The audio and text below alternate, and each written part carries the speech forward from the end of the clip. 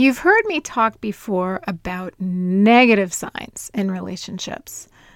But what about the positive ones?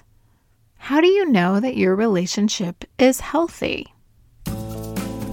Today we're talking about 13 signs of a healthy relationship. How positive, how good. Unlike the times that we've talked about risky or negative or controlling relationship behaviors, today we are embracing the good stuff and how to get it if you feel like you don't have it. If instead of relationship warning signs, you'd rather celebrate some of the positive things to build a foundation, you'll want to listen to today's Baggage Check. Welcome. I'm Dr. Andrea Bonier, and this is Baggage Check, mental health talk and advice. And I've missed you. This is our first episode on the new schedule of bi-weekly, meaning every other week, versus bi-weekly, meaning twice a week. So yes, we technically didn't shift since we're still bi-weekly, except the meeting shifted. So it's been 2 weeks since I've been with you all, and I'm glad to be back. If you don't know what the heck I'm talking about, you can listen to the episode right before this one, where I talk about life transitions of my own and chaos and being willing sometimes to let go rather than keep adding on. But of course, the show is not going anywhere. It's just that the pattern has changed a bit. So with that, again, this is Baggage Check, mental health talk and advice with new episodes every other Friday. Baggage Check is not a show about luggage or travel. Incidentally, it is also not a show about the difference between dog fur versus dog hair. So let's get to it. I've talked about all aspects of warning, risky, negative types of relationship behaviors. So today I thought I'd get more positive because the vast majority of relationships aren't these terrible, awful things, even if they might have some tweaks that could be used here and there. A lot of relationships have wonderful things that can be nourished and built upon, wonderful things that can be celebrated. And then there's a lot of relationships in the middle where somebody says, nah, those warning signs don't apply, but I'm also not sure if there's enough of the good stuff. So that's what we're talking about today. Lucky number 13, 13 signs of a healthy relationship. And again, I think, sometimes these listicle things, ew, what a gross word, but sometimes these listicles can be so oversimplified. We're not meaning to oversimplify here, but rather to really just scratch the surface of some things to think about. And for you to start imagining angles that you didn't necessarily reflect upon before in terms of your relationship. Where I think this can be particularly important is when people didn't necessarily grow up with great models of what a healthy relationship looks like. And so they kind of know what's bad and what's wrong, but they also sometimes feel lost saying, I don't really know how to build a good relationship. I don't really know how I will know that it's a good relationship. I don't know how to contribute to that. I don't know what to look for. So that's what we're after today.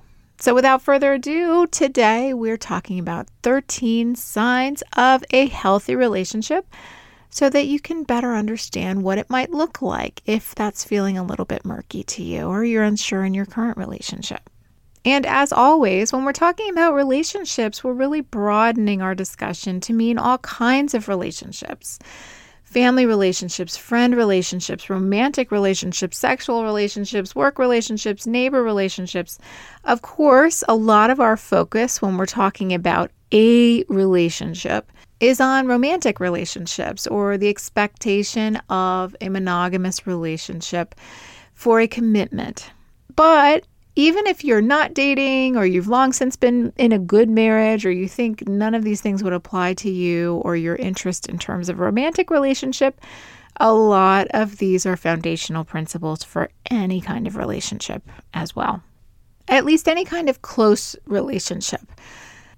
I don't think that the person who occasionally is my cashier at Trader Joe's every once in a while needs to get really, really deeply emotionally intimate with me, although they are always a delight, When I do buy my dolmas, and once again, apologies to anybody in the Washington, D.C. area who can never get stuffed grape leaves from Trader Joe's because I and my family have bought every last can of them.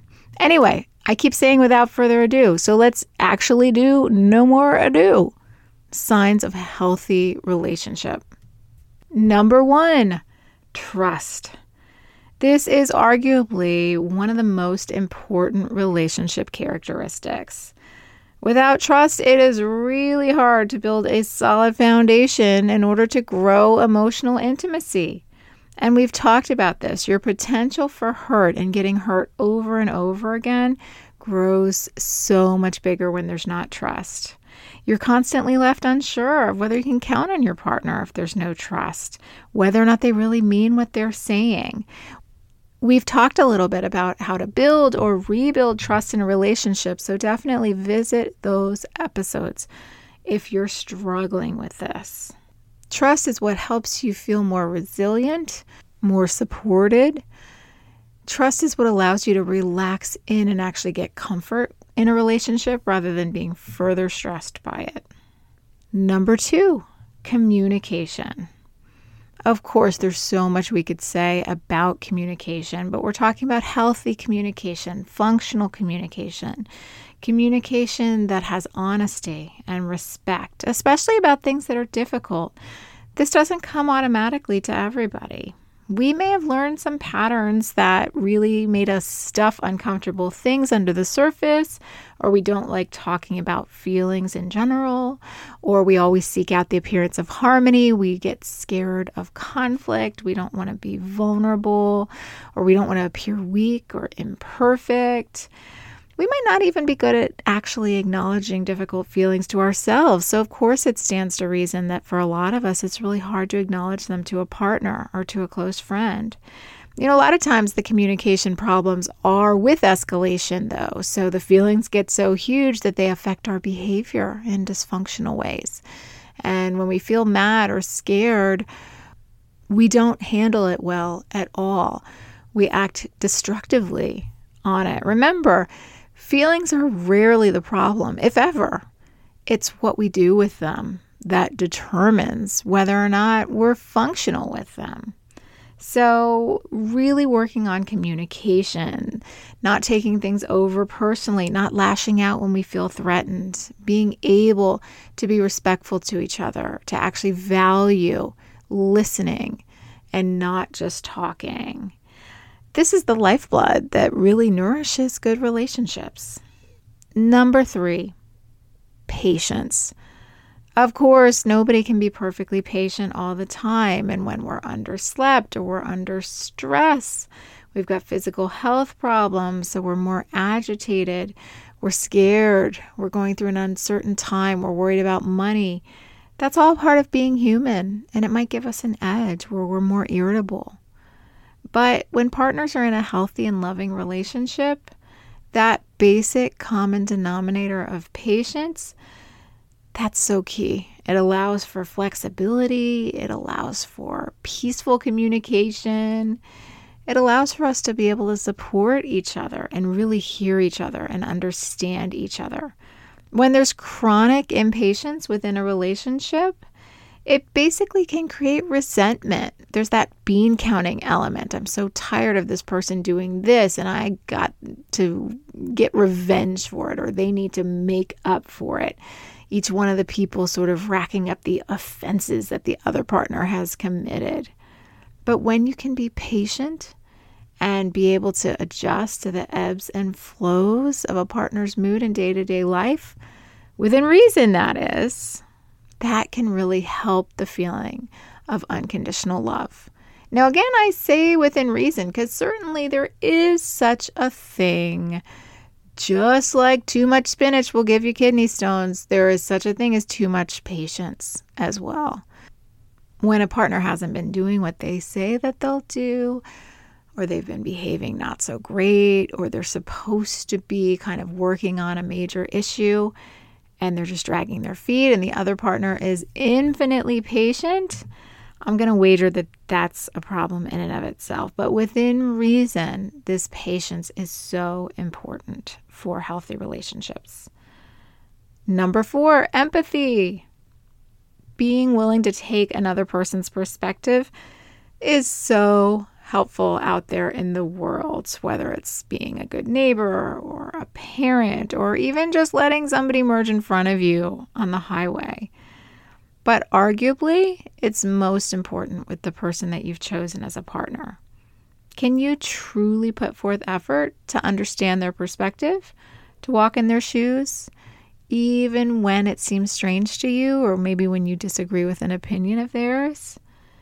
Does their pain spur you to try to help them feel better, to help communicate and solve the problem and offer emotional support?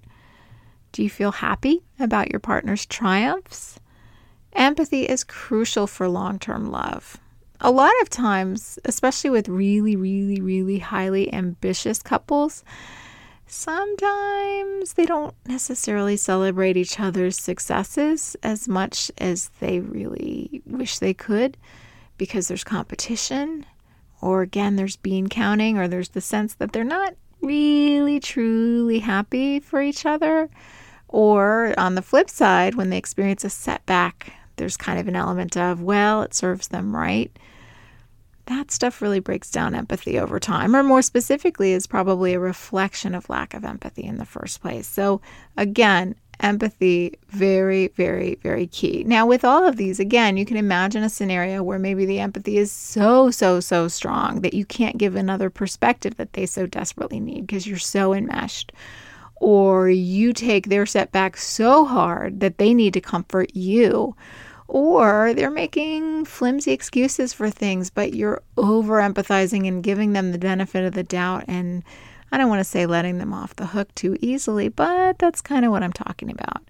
In that case, of course, you can imagine that empathy could go too far in the extreme.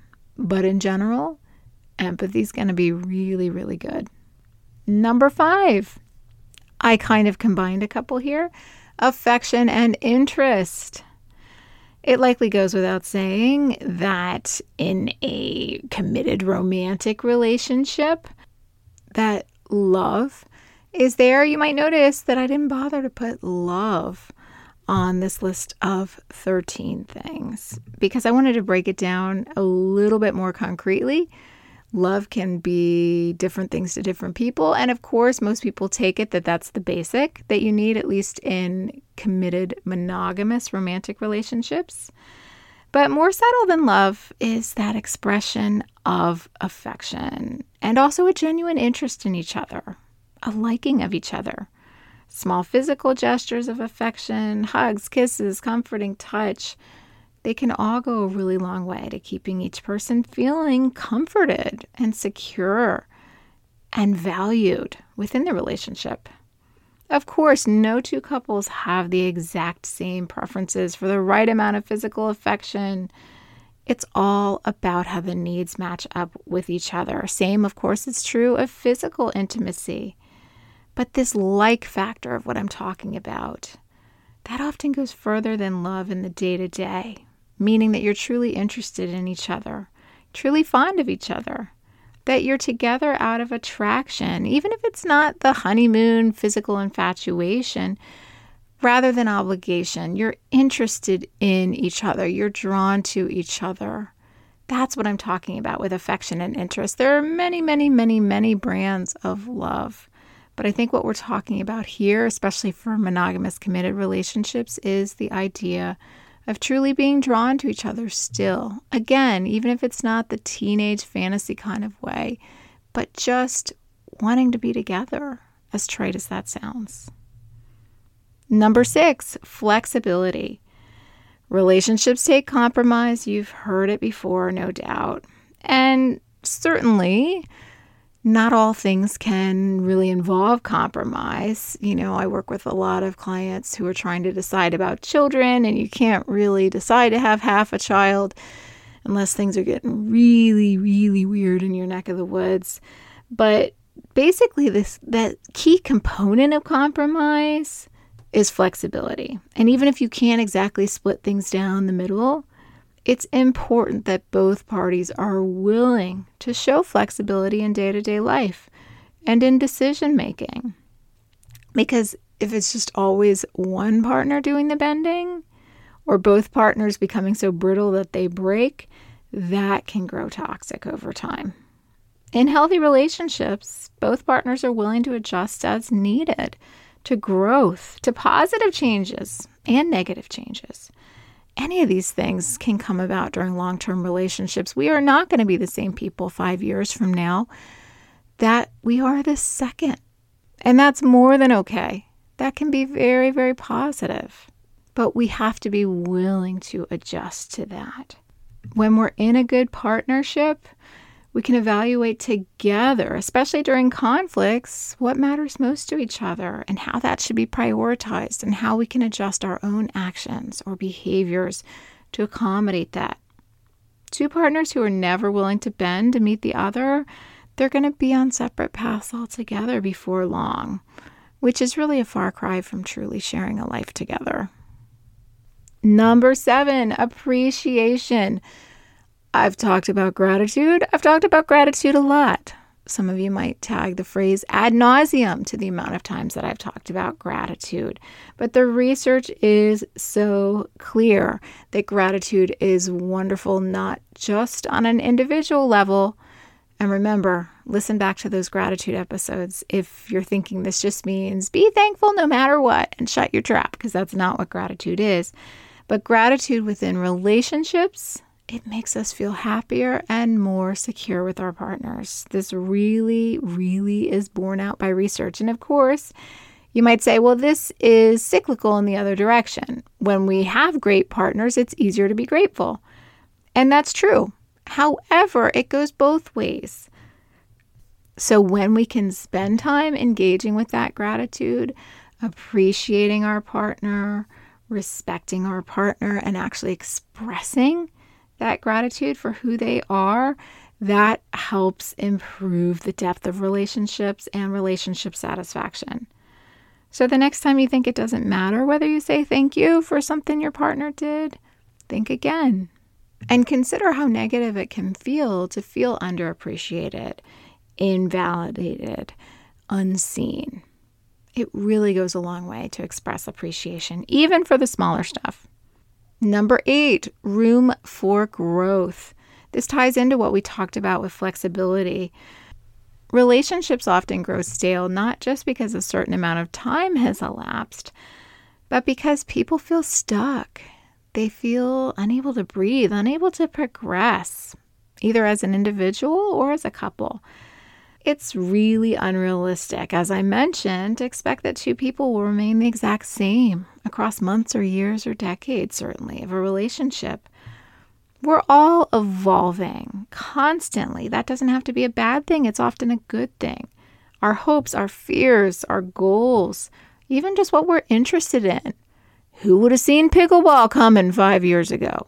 A relationship does not have to suffer because of this if both people are willing to allow room for growth for themselves and for each other.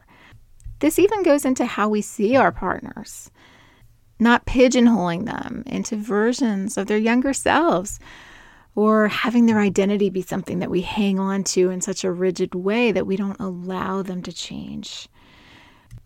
Again, if we can be flexible, if we can learn what's important to the other person, then we can be much better able to allow this room for growth. Number 9, respect.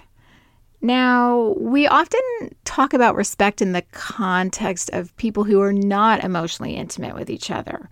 So respecting our elders, respecting symbols of religious faith, respecting authority, respecting the stranger as you use your manners. But let's think about it in terms of a close partnership as well.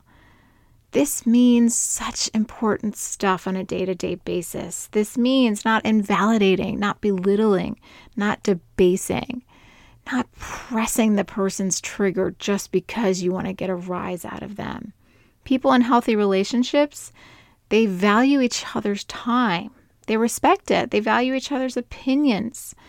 They protect each other's privacy. They don't use each other as the butt of jokes. They don't use each other as hired help to constantly clean up the apartment or make a thankless dinner for the 27th time. These are the types of things I see day in and day out with some of my clients when they feel like the respect is gone. They feel invalidated. Again, we talked about appreciation. There's some overlap here. But with respect, we're talking even more deeply about not feeling belittled.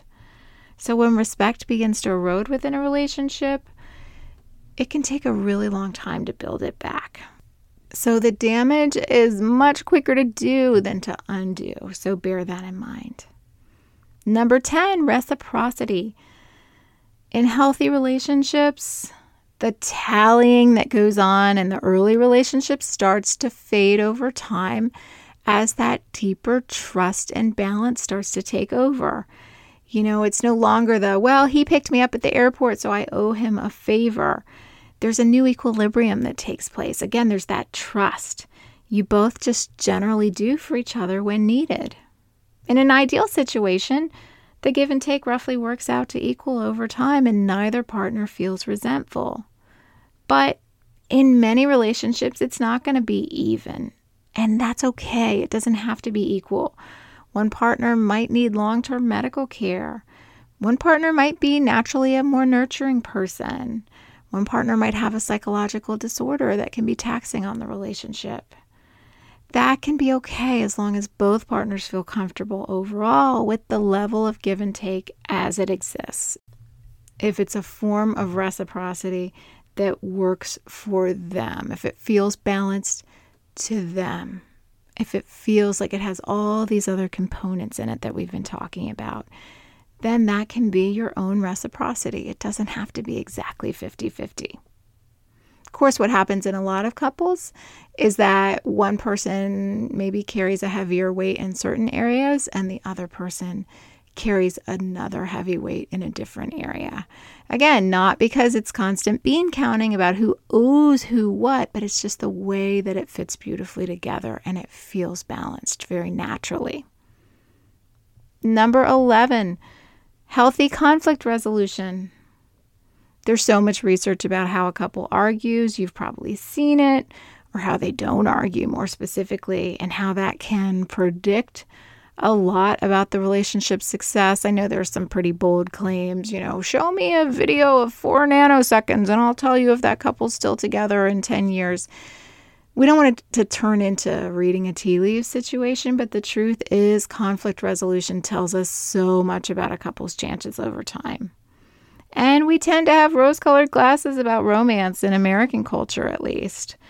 We're willing to entertain the conflict in the beginning, the whole boy meets girl, boy loses girl, boy then gets back with girl and lives happily ever after, that whole trope of movies. But once that couple rides off into the sunset together, we just expect that things will be A-okay from then on out. But ironically, couples who hide their upset with one another in order to preserve this illusion of the perfect relationship, they don't ever learn how to manage the very realistic conflicts that will come up. They're probably worse off than the couples that kind of learn to fight, although I don't love the word fight in this context, but that's really what we're talking about. In short, healthy relationships, they refrain from stonewalling, escalating into personal attacks. They refrain from disrespect being a constantly embedded aspect of arguments, as we've talked about before. They've learned how to express their feelings, even difficult ones, so that goes back to communication. They've learned how to talk, how to listen. They've learned how to actually manage the discomfort of conflict in a way that's not going to derail them. Goes to flexibility as well. Number 12, individuality and boundaries. So, two people who were absolutely exactly the same, what are they going to talk about after a while? They'd already know what each other's perspective would be, so why would they bother to even have to hear it? Of course, two people who are so different that they have completely different values or hopes or daily styles of living, they're bound not to have enough overlap to actually keep maintaining interest in each other at best. Or at worst, they're just going to dislike each other. So the sweet spot is where the similarities create a foundation to connect, but the individual differences keep interest alive and they're still respected and valued. Remember those words? There we are again. It's important that each partner is given the freedom to still have their own life, especially in terms of friendships or professional goals, hobbies, interests. A strong, healthy relationship brings to mind a Venn diagram. Do we even use those words anymore? I know in my kids' school system, at some point they became comparison circles. What happened to poor Venn? I looked it up once, wondering if there was like some awful thing that he had done. I didn't find anything. But anyway, a lot of people my age know it as a Venn diagram. If we're going to look at healthy relationships of that, where each person is a circle, there's adequate overlap to keep the connection strong, but there's still some stuff outside the overlap that belongs to you alone. And that boundary is respected. Some partners, it's going to be a lot closer to one circle. Other partners, the overlap is a lot smaller. Maybe if they're long distance and they don't share in the day-to-day of each other's lives as much, that's okay, as long as it works for you both and as long as there is some room for individuality. And finally, number 13, openness and honesty. So this is, once again, a huge matter of personal preference, not necessarily talking about lying or dishonesty, but in terms of openness. Some partners are going to know everything about each other's digestive systems. They leave the bathroom door open, for instance, whereas other partners, that is not going to be a thing. They'd be horrified about that. And of course, this is going to apply to a lot of types of things. Some partners know everything there is about each other's work days and all the characters and all the various trials and tribulations. Other partners just don't spend a lot of time talking about that with each other, and that's okay. But no matter where you fall on that spectrum of letting it all hang out, it's important, once again, that there's a solid match and that there's honesty. Partners who mask their true selves or who hide their emotional realities or who actively deceive their partners about their habits, about their behaviors. Of course, what does that come down to? It comes down to jeopardizing trust, which is exactly where we started today. So we're kind of coming full circle. It feels kind of like honesty has got to underlie everything. But then there's a spectrum of actual openness about certain things that might be a little bit more flexible in terms of how you literally let it all hang out. But the key, once again, is that it feels authentic to both of you. So we've covered quite a lot today. Thank you for bearing with me. Again, it was good to be back with you after 2 weeks. As always, if you have any comments on this, anything you think I left out, anything that sparks something in you, let me know. Thanks for joining me today. Once again, I'm Dr. Andrea Bonnier, and this has been Baggage Check, with new episodes every Tuesday and Friday. Join us on Instagram at Baggage Check Podcast. Give us your take and opinions on topics and guests. And you've got that friend who listens to like 17 podcasts. We'd love it if you told them where to find us. Our original music is by Jordan Cooper, cover art by Daniel Merity, and my studio security, it's Buster the dog. Until next time, take good care.